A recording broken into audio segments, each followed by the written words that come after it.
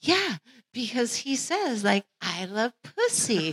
And I'm like, yeah, this is like female positive. Like, he loves pussy. He's going to give up weed for pussy.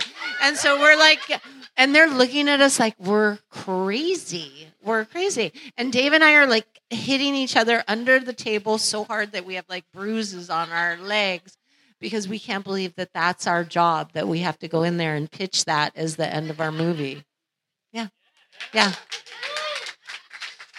By the way, that anecdote, that's how we're going to open the podcast. Thank you so much. Well, hey, friends. Welcome back to Who's the Ross, the podcast.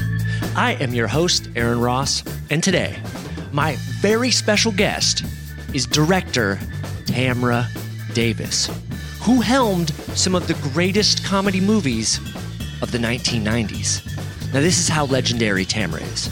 She helped turn Chris Rock, Adam Sandler, and Dave Chappelle into stars.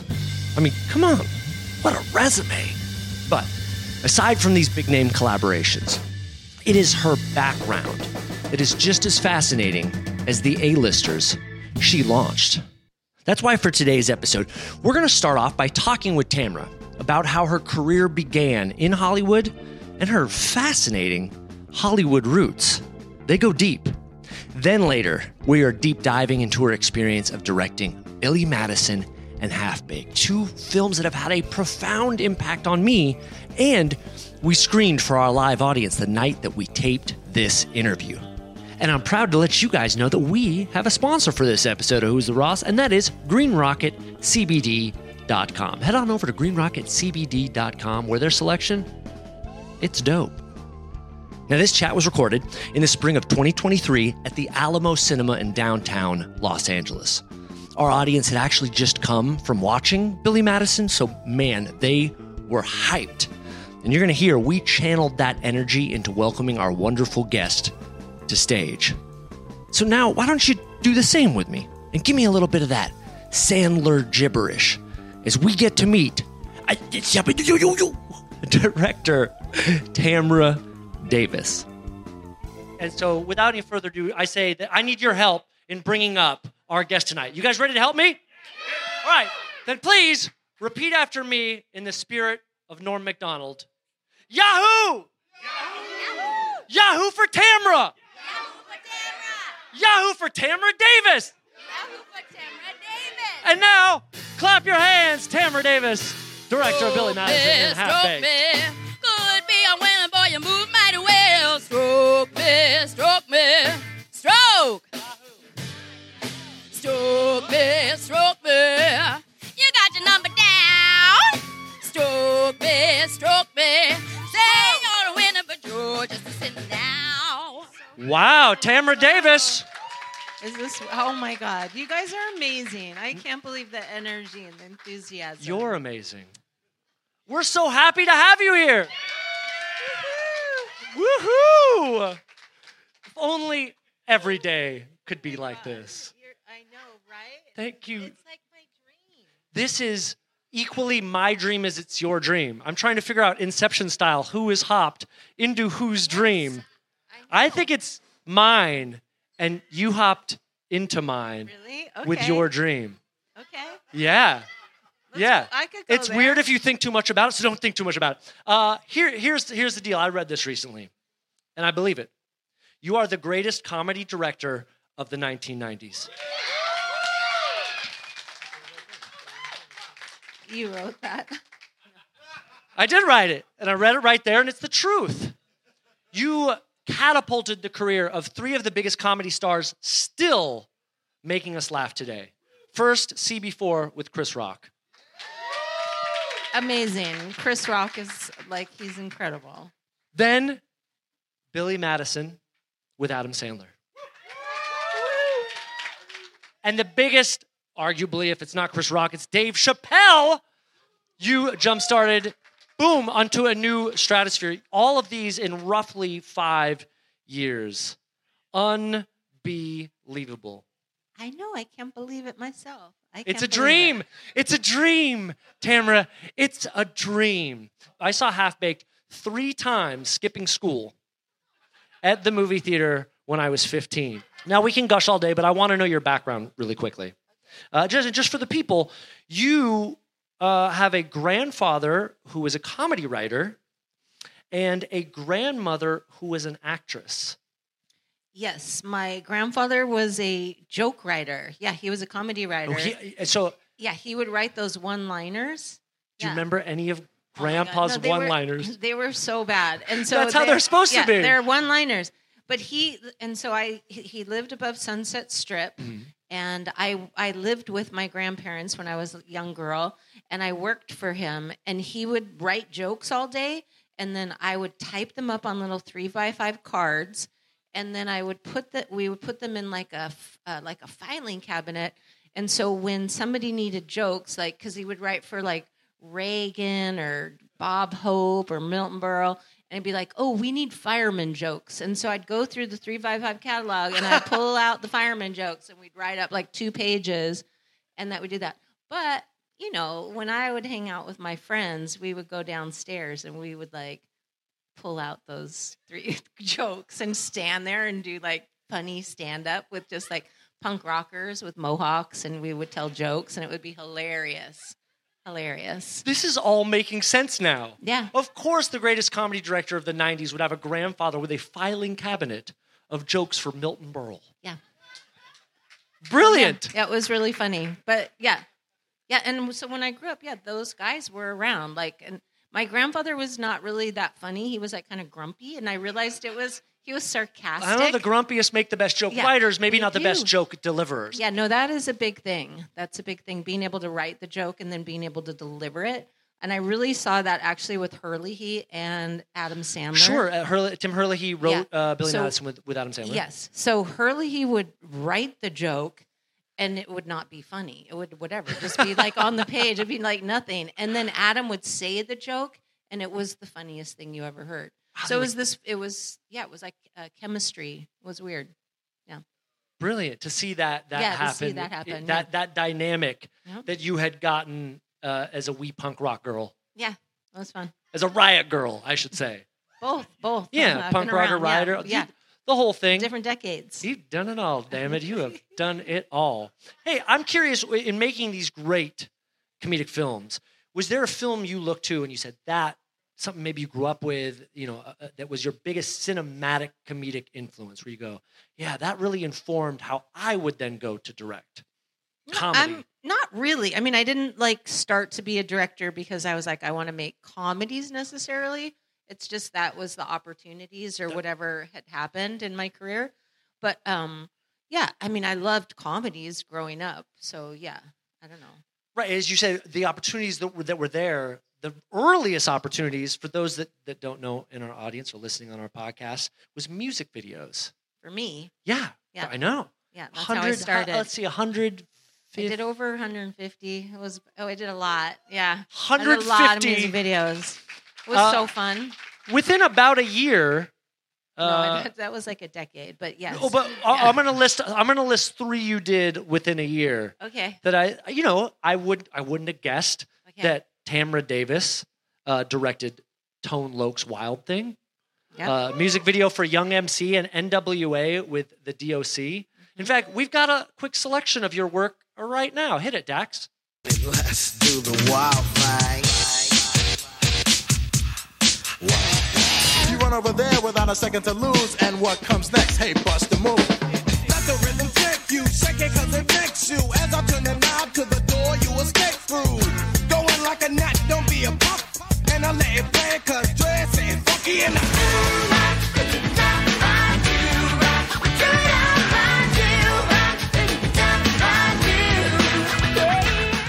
Well, I meant to say director of such gangster videos by Tone Loc, Young MC, the DOC, and Hanson.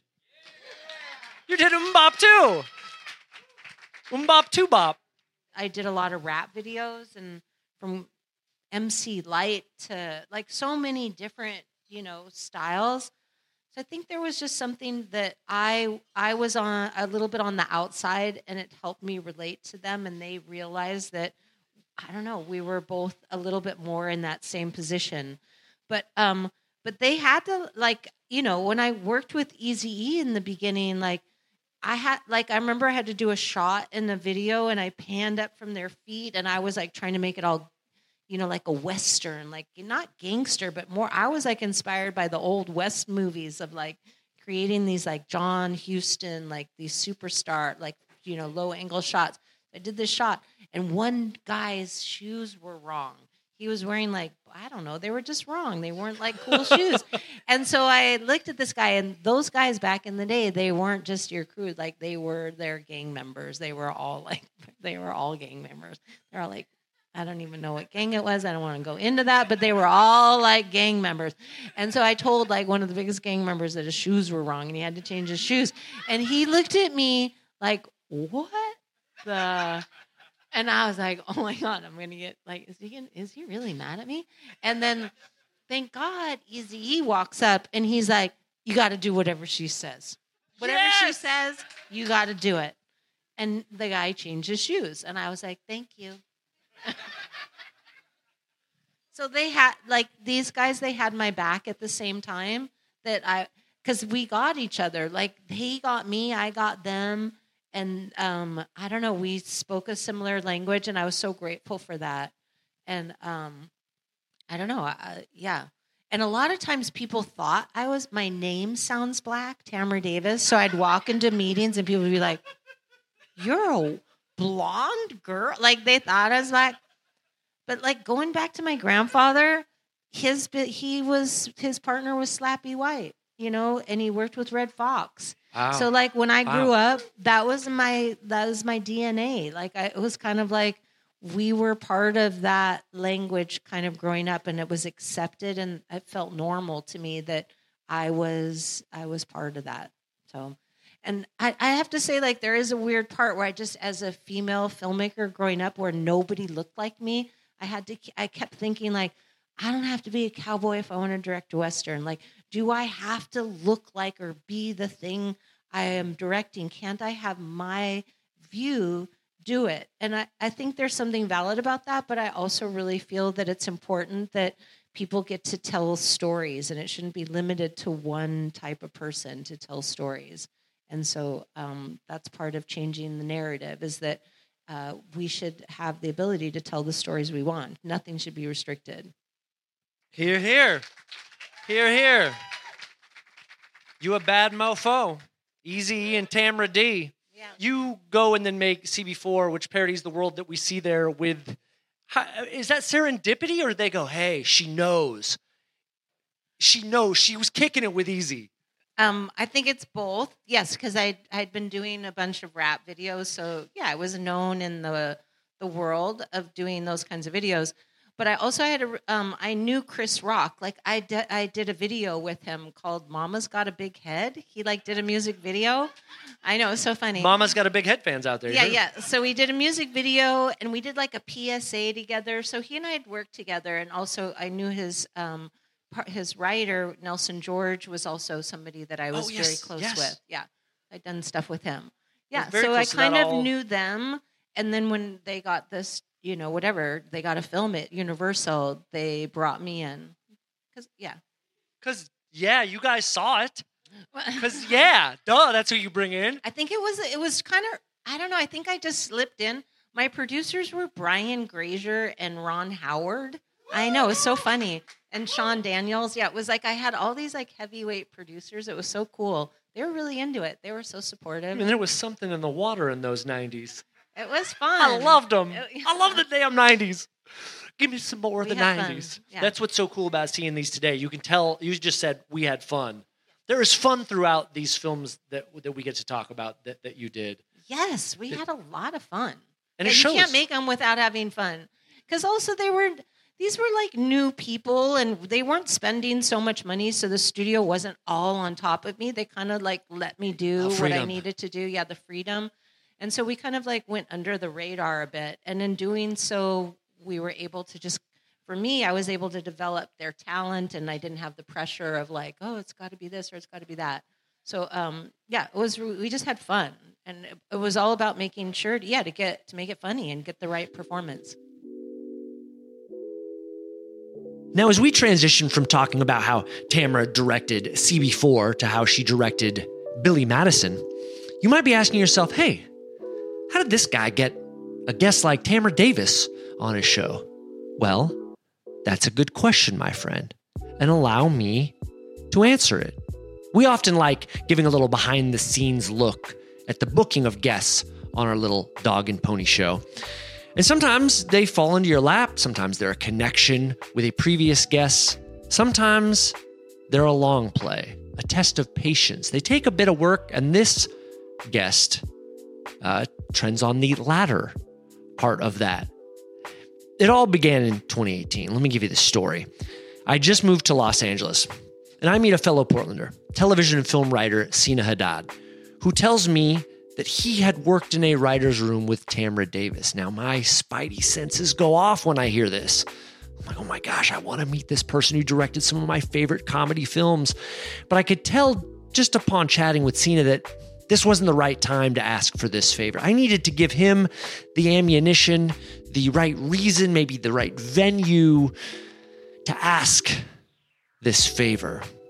So I put Tamra in my queue, the top of my long list of people I wanted to talk to, and I sat on it.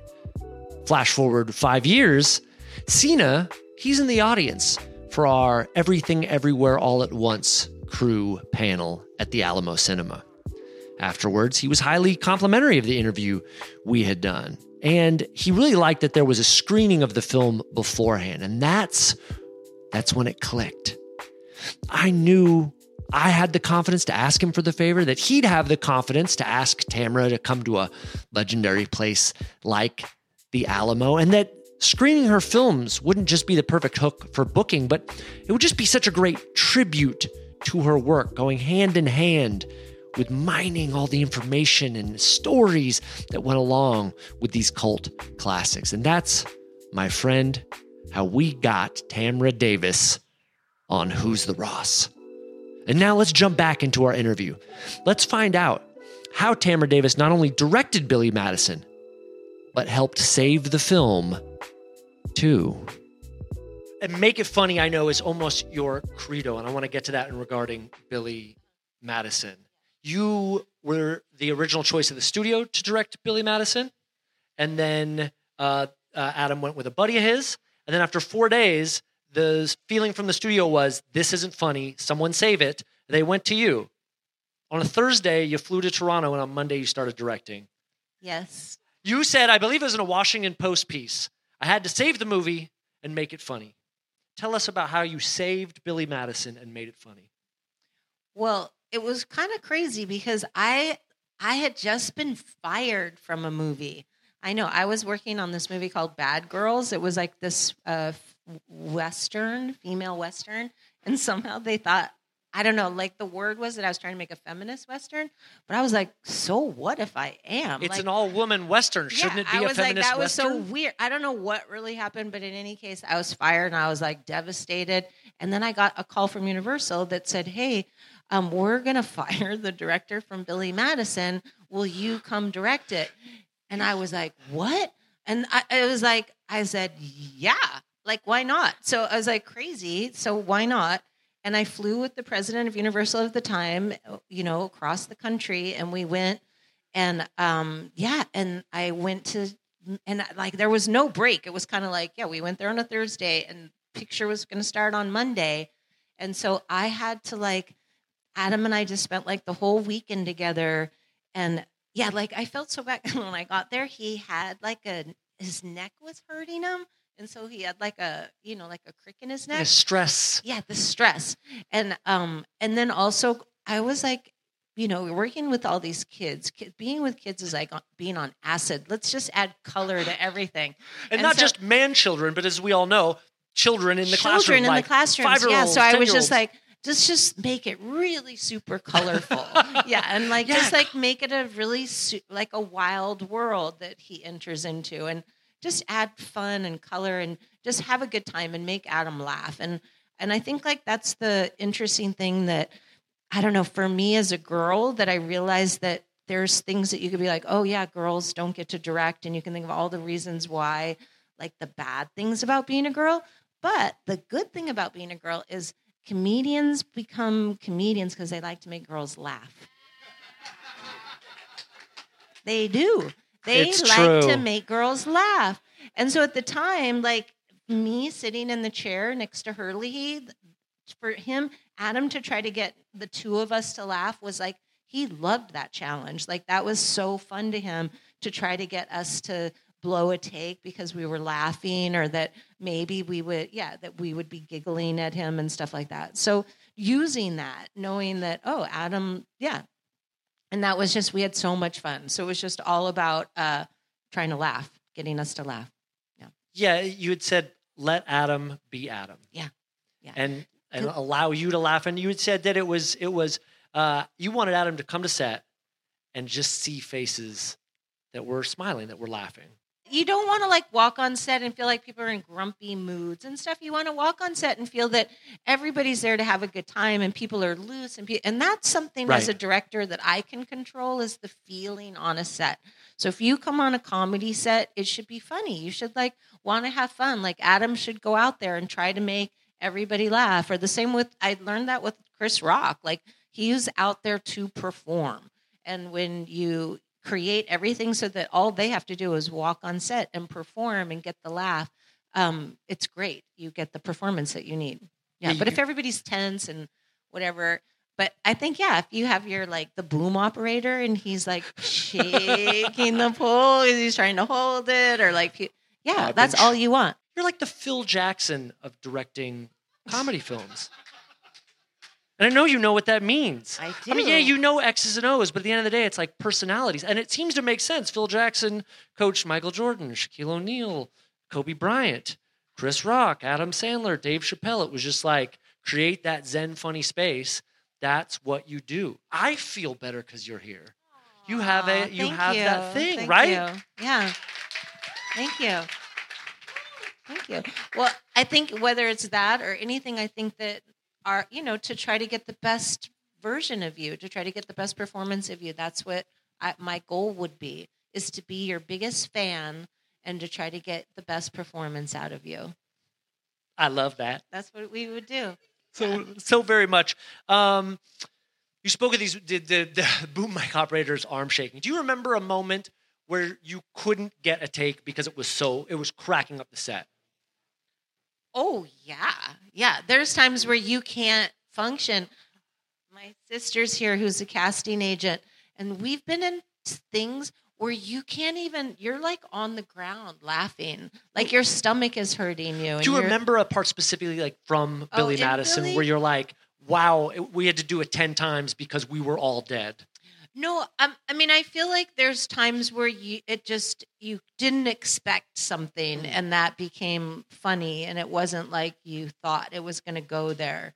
And, I think like when Adam, there's just like a couple times, like for sure when he tells the dog story, and, we couldn't do that many takes because we knew we were going to like drop like a swear word to all these kids. So we had to. Right. Yeah. Is that the lone F-bomb?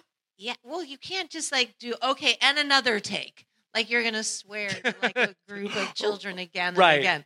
So, you could only do it like a few times or maybe once. I don't remember, but I know that like the take that we used that he did, it was, we were sitting there because he's so convicted. Like he believes it. Sure. Yeah, he was there. He went there. Find that. So we were effing- dying. Yeah. It was, we were laughing hard. Ad-libbing was a big part, I assume, of this set. I mean, I feel like you can, for sure, ad-libbing, yes, you have to have the freedom of that, but you also have a script, and we kind of like developed this style where you just get what's written and then you can play. But you have to get what's written because that's expected, and the script worked. That's why you did the job. Like you can read it through, and that's what I need in the edit room. But then you can play. And like even something like that, to see the dude just laying there on the couch. When Dave Chappelle I totally forgot. explained to me that Stephen Wright was just going to lay on the sofa the whole day, I was like sometimes that you just have to go with it. You have no idea what these guys are talking about. And part of my job wasn't to be like, oh, I don't know. Maybe let's discuss this. I'd be like, what? That's crazy. Like, and the guy, Stephen Wright, I don't know if you had conversations with him, he's crazy. And he just laid on the couch all day long. That was his job. Like, he really just did that.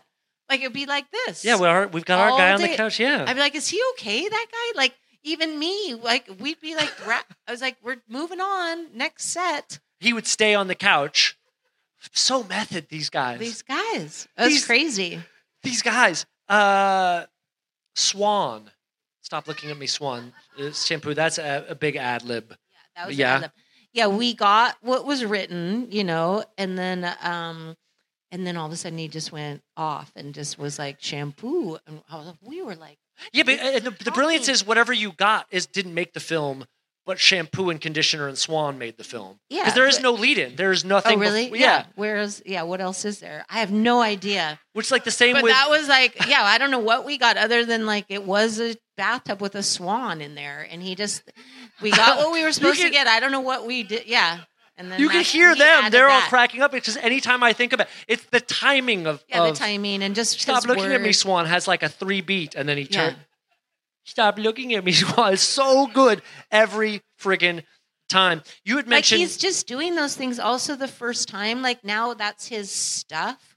Like, that's who Adam is. Right. But then he was like... these were all new... Like, he was developing this character at the same time. But that's why you're so much more responsible for his career. No. It's just more because trying to make people laugh. It's just like, where do you go to try to get a laugh out of somebody and developing that language? But there's a truth that he was shy and nervous about this being his first big star role. It meant a lot to him. It meant a lot to him. And so that switch after 4 days to you as directing, clearly, that made a big difference. That's very cool. Bravo. Yahoo, we say. Yahoo. Both with Dave Chappelle and Adam Sandler, they did co-write these films. Now, that's different when it's your words and your ideas that you're acting out. How much did they, if they either weren't in a scene, or did they confide in you about direction of things? Did you have often a dialogue, or did they maintain their, when the camera's rolling, do they maintain, I'm just an actor at this point, or was there some of, well, I'm the writer and I want to confer with you? What was that relationship like? Do you remember? I mean, I feel like, that's two different things. Like, Adam and Tim Hurley, it made me understand having my grandfather just like a writer and a comedian. Like, there's a relationship between those two people. They confer a lot. Like, Adam and Hurley a lot. And remember, Dave Chappelle, it was Neil Brennan. Yeah. Neil Brennan was his writer. And the two of them were 23 years old. That's crazy. Yeah. So they were like children. So I was like directing the children of what to do, because I was like maybe 30, 32 or something when we were doing this. And so for me, it was like trying to make sure that I was like letting them play in a controlled environment. It was like being a nursery school teacher. That's what it was. So the vibe of Billy Madison just sort of carried on to I'm taking care of. Yeah, you enable them and, you enable them and you don't judge them, and it's like, and I had to also step aside thinking like, like Dave's like, oh my God, it's going to be so funny. I'm going to walk in and the first thing I'm going to do, and I'm going to step on the dog. Like, there's when they come and they discover that the dog is like dead or something. And so he says he's going to come in, he's going to step in the dog. And my head's like, no, don't. That's how I'd be too. Dog. Yeah, but you have to like step back and be like, oh yeah, sure, yeah, whatever's funny, yeah, let's do it. Let's do it that way. That sounds cool. Let's go for that. Same thing happened with the clown falling, hemorrhage in my head, right? Yeah, and I was like, what? I mean, the whole time I'm always like, what? Yeah, like even when I got on Billy Madison, I'd read that script. I was like, oh yeah, Billy and his two buddies. And then I met Norm Macdonald that's not what I read. When I read that, like, that's your buddy? Like, a guy is like 20 years older than you? Like, this older guy. I was like, Adam, are you the? Like, I was in shock. And like, I know, I have to say, like, most of that stuff, I was in shock. I was like, really? Yeah. But then I add stuff because I'm like, oh, I remember I'm married to, at the time especially, married to Mike D of the Beastie Boys. And so I'm thinking like, oh yeah, he had just told me some night about like coming home after partying and they'd had a like a donkey ended up like, so there's like, or some weird signs, so you take stuff from your life mixed with like what it could be like to come home at the, after a night out. What's going to happen when you find those guys, riding on the belly, all stuff like that. So you mix it all up. Boy, you just had all the best influences around. I'm Yeah. so jealous. Or I wish I had Mike D around when I was growing up. Yeah, sure. You spoke of the influence you brought in. And I want to know about bringing it in a woman's perspective. Often when I told people, we've got Tamra Davis on, the director of Billy Madison, people will say, what? A woman directed Billy Madison? Yeah. And there are really significant things you brought to that film, which include Veronica Vaughn's strength, her intelligence. Balancing out a boys' club is essential to that film lasting. Can you tell me a little bit about like what you feel that you brought as a woman to one of the biggest boys' clubs? Well, I mean, I think for sure doing music videos, that was also part of it. Like I tried even in my music videos, if I was shooting like girls dancing and stuff like that, I had like a respectable view on them. Like I think girls are beautiful and I want them to be seen in a certain way. And just the female gaze of another woman is different than the male gaze of another woman. So I'm very conscious of that. So with that, yeah, like I totally thought Bridget, Veronica, I thought that who she was and yeah, she's a strong woman. So I love adding those aspects into the film and showing different versions of that. I think there's something really cool with that. But I also like add that female aspect that if you see that a girl directed it, then I'm hoping that some young girl also sees that a girl directed it and thinks maybe I could be a director. And so a lot of times I was doing that, my work, because I couldn't believe I got that opportunity. But I also thought like, wow, there's going to be some other girl out there that's going to like do amazing things as well. And if she sees that a girl directed that, maybe that'll give her some hope or go out there and do it.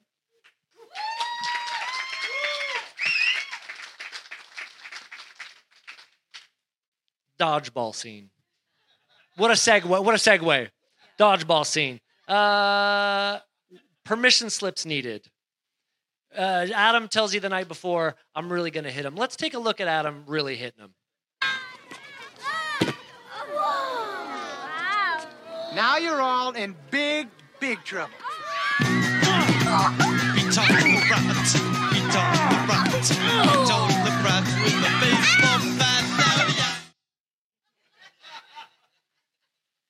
It did. He called me. We were staying in the same hotel, like a floor away, and he calls me, 9 o'clock at night or something, and he's like, hey, Tamra, we're doing that dodgeball scene tomorrow. I want you to tell the props guy to, like, deflate it a little because I'm really going to hit these kids.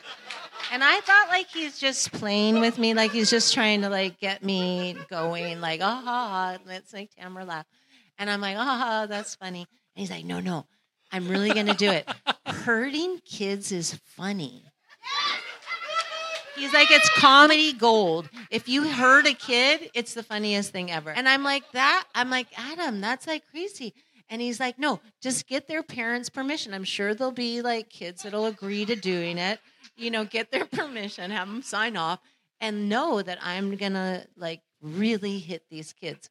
So I did. I like asked the parents and the kids, and like they all like thought, and they're like they knew who was gonna, the parents confer with their kid, like, will you do it? You get future time, whatever. Maybe you'll get a little bump. And so they signed maybe more than a little bump. Yeah. No, they signed it off, and you can see after each time he hits them, I had to cut. Right. Because the kid is like crying. Like they're fully in tears. Look at these monsters in our audience. They're monsters. Yeah. No, they really were like, they thought it would be funny, but then when they got hit, it would be like, oh, and they would just drop to the ground in tears. It was frightening. It was frightening. I was dying, but I was like, oh my You were dying? God. I was laughing so hard, but I have a hard thing. Sometimes I laugh when people get hurt. Like if somebody, it's the Bugs Bunny. It's the like Wile E. Coyote. It's the whole thing. And so I had to. It was really That's hard because your for grandfather's file cabinet. I know, but it was hard for me to be like sympathetic at the same to the parent and the child at the same time. I thought it was the funniest thing ever. They're okay. Yeah, They're all in our audience tonight. They're all. We found them all. They're all here. And at the end of the show, they're going to throw dodgeballs at us. Farley, I say it, and a man goes, "Oh my God!" He's so excited that we even get to talk about it. Tell me the Farley effect on set. Well, first of all, Chris Farley is like the most beautiful person you've ever met, and the funniest and kindest. I know, he just is the best. But he, so working with him, he always wanted to do really good, but then he also pushed it to such an extent that it was really hard sometimes to watch him. Like in the bus driving scene, before he gets on the bus, like walks up and I like, we're towing it or something. We're really pulling it. He has somebody lined up like 7 or 8 shots of espresso. And he just stands there and I'm standing there and he goes, loop, loop. And he just does them. And then he gets onto the bus and I'm watching him and he's holding his breath and he's turning purple. And I'm like, oh my God, he's going to die. Like he's going to have a heart attack. So I'm having a heart attack watching him like have a heart attack. Like how far do you let somebody push it to where you're like, this is crazy. Like he's like going to blow a gasket. Worried like, for his health. Yeah, worried for his health. Worried about him. But he also, that's what he did. Like, wait, here's a crazy story. It's just really funny. Before, like on one of those crazy weekends, we were all staying in the same hotel because they were also doing Tommy Boy. Oh yeah, Tommy Boy was shooting at the same time. Tommy Boy was shooting Toronto? at the same time. Yeah, we're all at the Sutton Place Hotel. So it's Dave Spade, me. Yeah, and somehow Gwyneth Paltrow was there. Early days. Somehow Gwyneth Paltrow. Yeah, we're all Adam Sandler, Chris Farley, David Spade, and excellent. Yeah, all of us. Continue. I'm trying to think who else is in that room, and Chris. And we play a game called the Dead Game. The Dead Game. Okay. So the Dead Game is we all sit there, close your eyes, somebody's it, and they play dead. So what you do is when time goes, you open your eyes, and the person has faked their death in this hotel room. And you all go try to find where they're at. And so, like, Adam was in the bathroom strangled by, like, a girl's pair of underwear or something like that. Like, ah. And Chris Farley, we open our eyes, and he's naked in front of us with an Evian bottle in his butt. This is what we open our eyes to. Yeah. This is where we were. And I was like, oh, my God. Like, they go there. Yeah. It's to see it. Isn't that crazy? It's called being a boy, but yes. I was like, this is the craziest game ever. Yeah, we had so much fun. At least it wasn't a Snapple bottle. Those are girthy. No. But you know what they came up with the skit where the Chippendale player, because Adam had double doors in his thing, and that was invented in that hotel room. Oh, wow. Yeah, that Chippendale skit. That sketch environment was all over the film. They were always on. They were always trying to make each other laugh. Yeah. Brilliant. Yeah. Thank you for the insight on Billy Sure. Madison. Yeah, it was super fun. Was that? It was fun. Well, it's fun for us.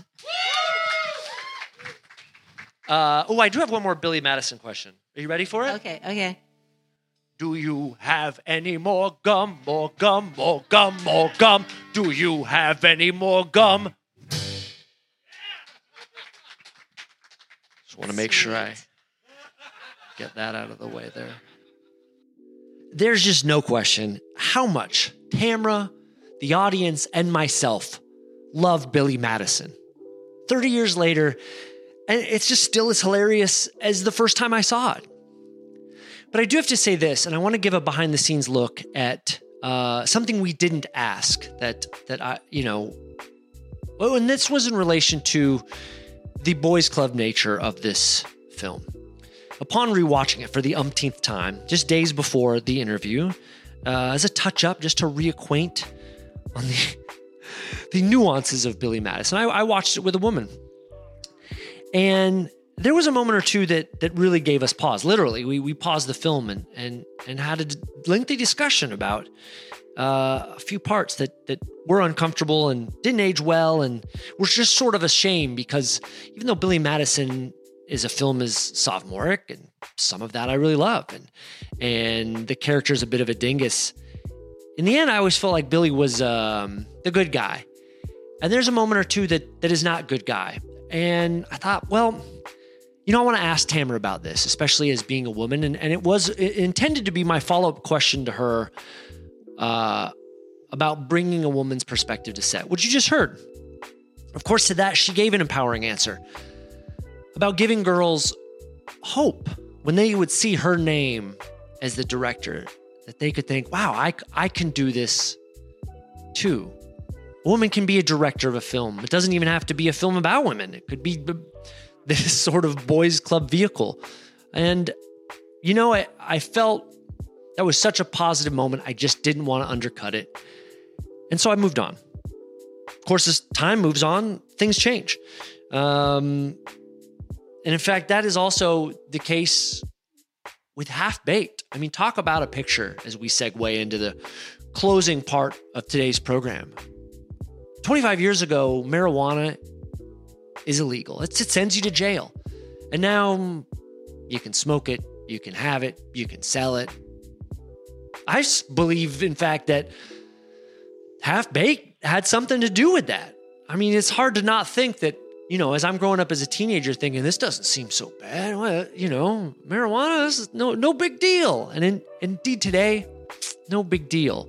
But wait a second. Now, by that logic, Tamra Davis didn't just jumpstart the careers of Dave Chappelle, Adam Sandler, and Chris Rock. Did she also jumpstart the career of weed? Well, she just might have.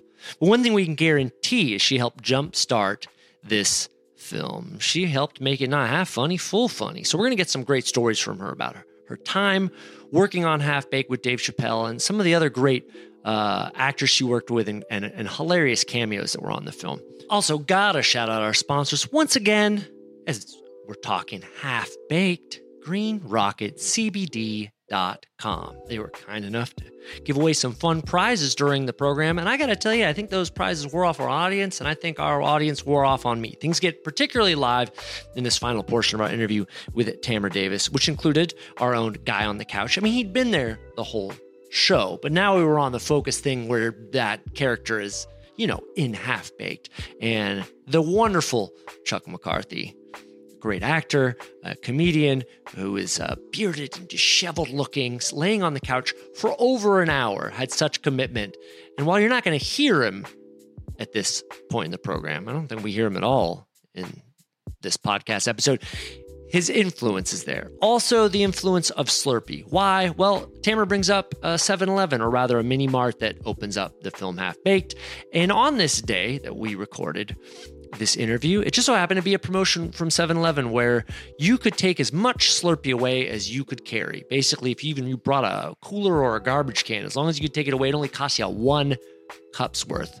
Well, I brought with like a big cooking pot and a popcorn bowl, and we filled it up. And well, that sweet frosty Slurpee makes its way into the audience. You'll hear in just a second. But now, let's make this sweet, silly, funny comedy come your way as we chat about Half Baked with director Tamra Davis. Half Baked 25th anniversary. Woo! Feels like it was yesterday. You talked about, you met with Adam to discuss the film. Didn't get it initially, and it took only a few days, and you were then on. I read that you were a little more sold on the Half Baked script. Tell me about that connecting with you when you're asked to direct it. It was the same producer. Yeah, Robert. So it's the same producer, and he called me in to do Half Baked, but like they were already on their way. Like they were like, we're shooting in 8 weeks. We got it all set up. We're like in Canada. We're ready to go, and we needed. So it was kind of strange that they waited so long. And I was like, all right, let me read the script. So, and they were like, we need to know like tomorrow, like today, where, can you come meet with Dave and Neil? And so I was like, I read the first scene, the kids in the 7-Eleven. And I was like, and I called Bob up and I was like, oh my God, this is the funniest thing I've ever seen. So I was in on the first scene. I honestly had no idea what was after it. But I went and I did the meeting. And I was like, yes. You were just sold by I was sold by that Get first High. scene. Yeah, Kids Get High in 7-Eleven. The movies you've helmed, kids getting hit by dodgeballs, kids getting high. Yeah, like... Thank you. Really informed me of where I could go in life. I knew the general idea, but it was really about, for me, trying to figure out who this new kid was, this Dave Chappelle, this 22-year-old new kid. And that was what it was about. Like, who was he? Did I think, whatever. You mentioned the 7-Eleven scene. Yes. Today's a weird 7-Eleven day. I don't know if you know this. Today is No. Bring Your Own Cup Day No. to 7-Eleven. This is real. Okay. It is Bring Your Own Cup for Slurpee Day. You can bring any receptacle you want until midnight. This is true. To a 7-Eleven to get a Slurpee, and we took a couple receptacles, I'll call them, to get. Do you like Slurpee? No. Yeah. No. I love it. I love it. I'm like a really healthy person. Totally. But We were that's sponsored by 7-Eleven. Yeah. Can we redact that? We're gonna No, but as just a say kid, 7-Eleven's A-okay with me. But I will tell you, as a kid, I grew up and in the valley, and they had 7-Eleven and they had a Slurpee. So I had them when I was a kid. And 7-Eleven meant they were open from 7 to 11. Yo, mind blow. Shh. Bro. I'm I love telling the you. audience going, bro. Bro. Bro. That's what 7-Eleven meant. Well, if I have 7 gulps of the Slurpee, I won't have a left arm by 11. But we want to actually, who in the audience, can you bring this out? Let's bring up my producer. Clap your hands. This is Kristen Wall, our producer. Bring the other one, too, if you don't mind. This is first, Kristen went down to the 7-Eleven down the street, and we have a pot. We have a pot of Slurpee. Can you guys see this? And then who wants the pot of Slurpee? You, sir? Oh, my God. You enjoy are such badasses. This is a pot of Slurpee right there. We weren't actually going to segue. He's slurping it. They're slurping it, and then what? Tell me your name. Akash. What are you drinking there? Well, now it's Slurpee, motherfucker. Yeah. Okay, let's get you some Slurpee.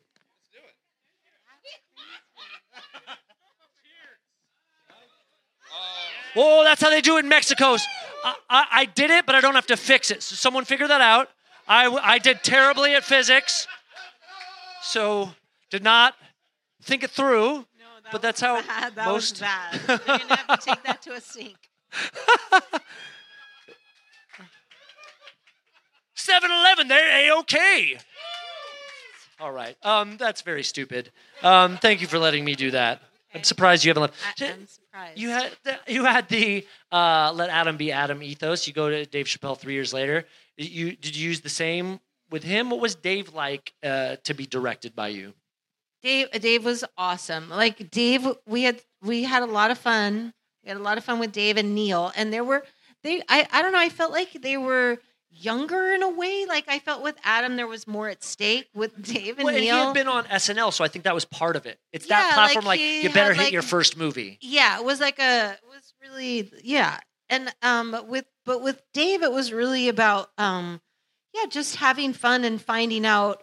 Yeah, just developing them. It was a lot of work. The film was complicated. We had a lot of sets, a lot of people involved, and it was really fun. And so for me, it was really about like trying to control those two and make sure that we made the day and we made sure they found the humor in what we were doing, and we just had fun all the time. Yeah. So say similar vibes. Yeah, similar vibes.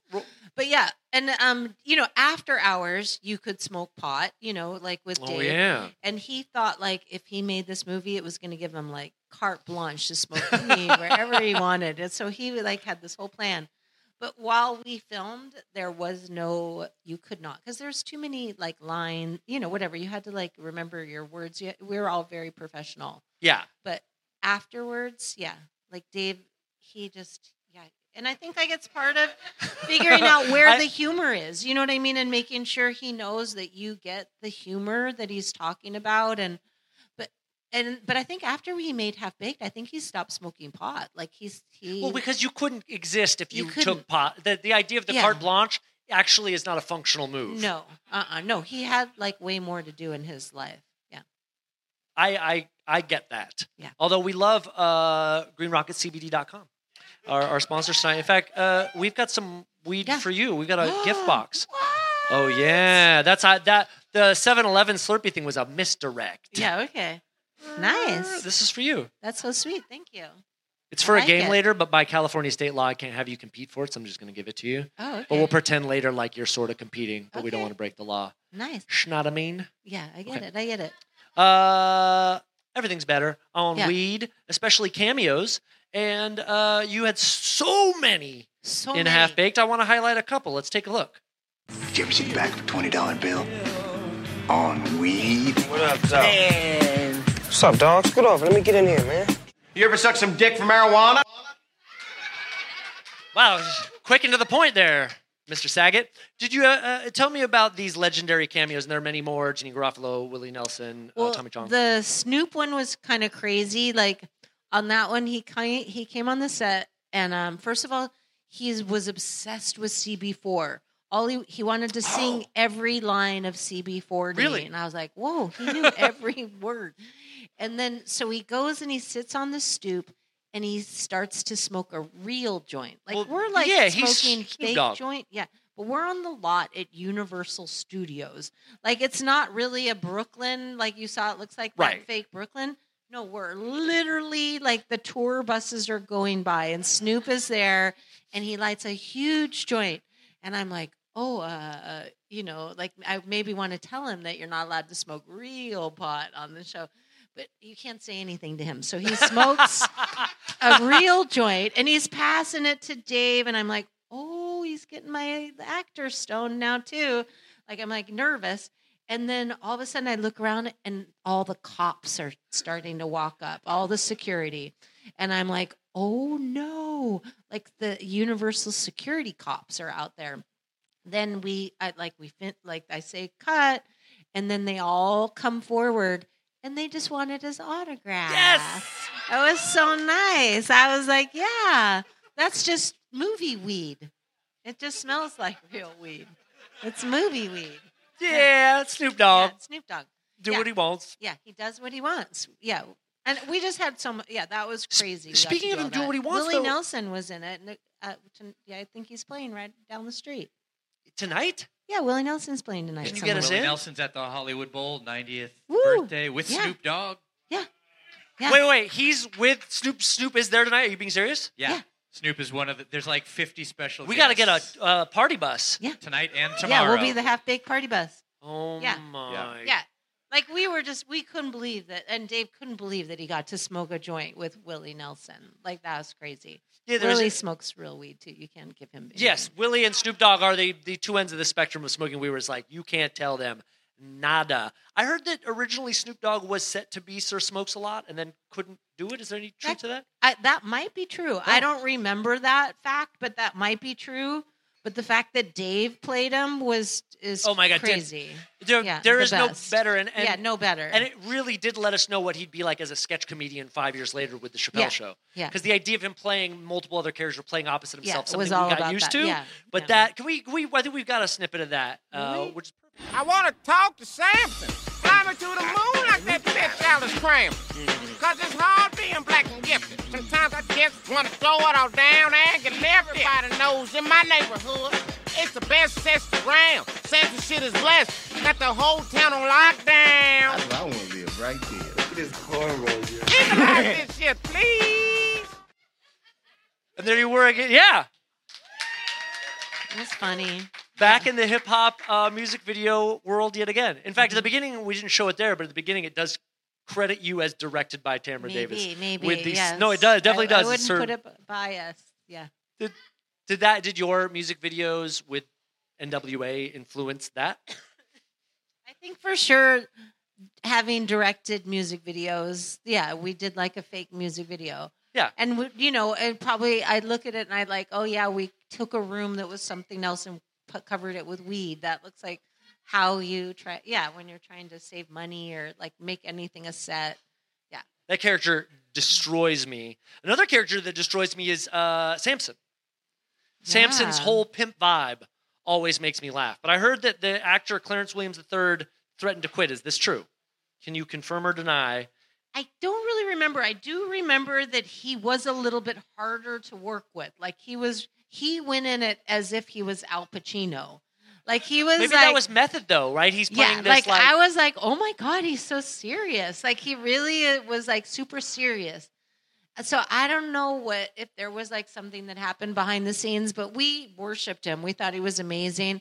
But directing him, and he was like in a whole different movie. Like to him, this was serious.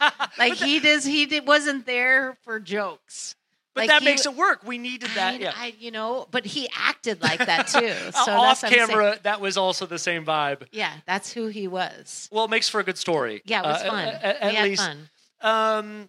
You've worked with people in these films. Norm, who's passed, Bob Saget has passed in the film, and we want to. We opened with the spirit of Norm for a Yahoo. Yeah, and it's hard to see them not with us. I wanted to spotlight one other person that passed that was in. I don't know if you remember, but there's someone that was in both Billy Madison and Half Baked. Do you remember who it was? I don't know. Well, let's show the actress that was in both Billy Madison and Half Baked. I'll tell you who took those luncheons. That damn Sasquatch. Of course, across town, the kid's Nana's smoking up trying to ease her glaucoma. And it's good for arthritis, too. I didn't even know that. We hired this... Gladys O'Connor. Wow, she's in both. That's my Nardwar moment there. It's Gladys O'Connor. We have to know. Yeah, that's amazing. All right. Again, like Adam has a thing that he thinks old people are funny as well. Like in all Adam's movies, he's always trying to get like an old person in there. Happy Gilmore's got that vibe. Yeah. He's like, oh, we got to get the old person. And you're like... That's because it's projecting his vibe is like weird old. And that's why it keeps getting funnier and he's more beloved because now he's fitting into like... Now it's sort of like, oh yeah, I mean, he will just continue every decade be more funny because it's more funny to see 60, 70, 80, 90 go, I don't that's Gladys O'Connor. She was in her 90s when she did Billy Madison and Half Baked. She lived till, and may we all have the spirit of Gladys O'Connor with us tonight. She lived till, drum roll, please, 108. What? God bless her. Yeah. She was game. She had fun. Clearly, that damn Sasquatch. Smoke weed. Yeah, and like all that. Yeah, she was all game. of her lines. She had a great time. What's that? That's right. She's the Miles Davis of peeing her pants. Thank you, sir, for screaming that at us. What an absolute honor it was to sit down and dive into the glorious career of director Tamra Davis. What a badass. And if our chat wasn't glorious enough, I do want to just drop that afterwards, I got to hang out with her. Her casting agent sister and composer brother-in-law were also there. They'd been watching the show. And I just got to say how amazing it must be to be Tamra Davis, because she regaled some pretty incredible stories, pop culture moments, people she knew. I think the best name drop, it's so casual because she's so freaking cool. She said that the night before our show, she was hanging out with Kim Gordon of Sonic Youth for her birthday with Beck and Stephen Malcolmus. She hadn't seen him in a little bit. It was such a nice reunion. Oh, what a life it must be to be such an icon. I want to give some huge thanks, as this show is not done alone at all. The live program was produced by Kristen Wall. My co-host and tech was Dax Jordan. Our house band, which you heard, was led by Nate Rich, featured Swinky on vocals, Nick Cisnero on bass, and Dennis Nilsson on drums. Also got to thank our assistant editor of this podcast, always giving me that sweet counsel, Carrie Harwin, and our theme song by the indelible, my first band leader, JP Downer. Another musical shout out to Ian James for offering up the sweet hip hop beat featured throughout my narration. Appreciate that royalty-free beat. Check him out on YouTube. Of course, got to thank writer Sina Haddad for connecting the dots. Without him, we wouldn't have had this interview with Tamra Davis. And lastly, our sponsors for this episode. Yay, we got a sponsor there, GreenRocketCBD.com. Go head over to GreenRocketCBD.com. Great selection of joints, flour, gummies, and so much more. Their selection, it's dope. All right, friends, that is it for this episode of Who's the Ross, the podcast. I can't wait for you to tune in to our next episode when my guests are two hip-hop legends CL Smooth, and Peter Guns. Man, if you're a 90s hip-hop fan, you're going to geek out over this just like I did when, I don't even know how we made this happen, when they dropped into my LA apartment and hung out for over 90 minutes, regaling with incredible stories. Things got wild, and they inspired some future madness that I can't wait to share. But in the meantime, stay Rossome, my friends, and thanks for joining us once again on Who's the Ross, the podcast.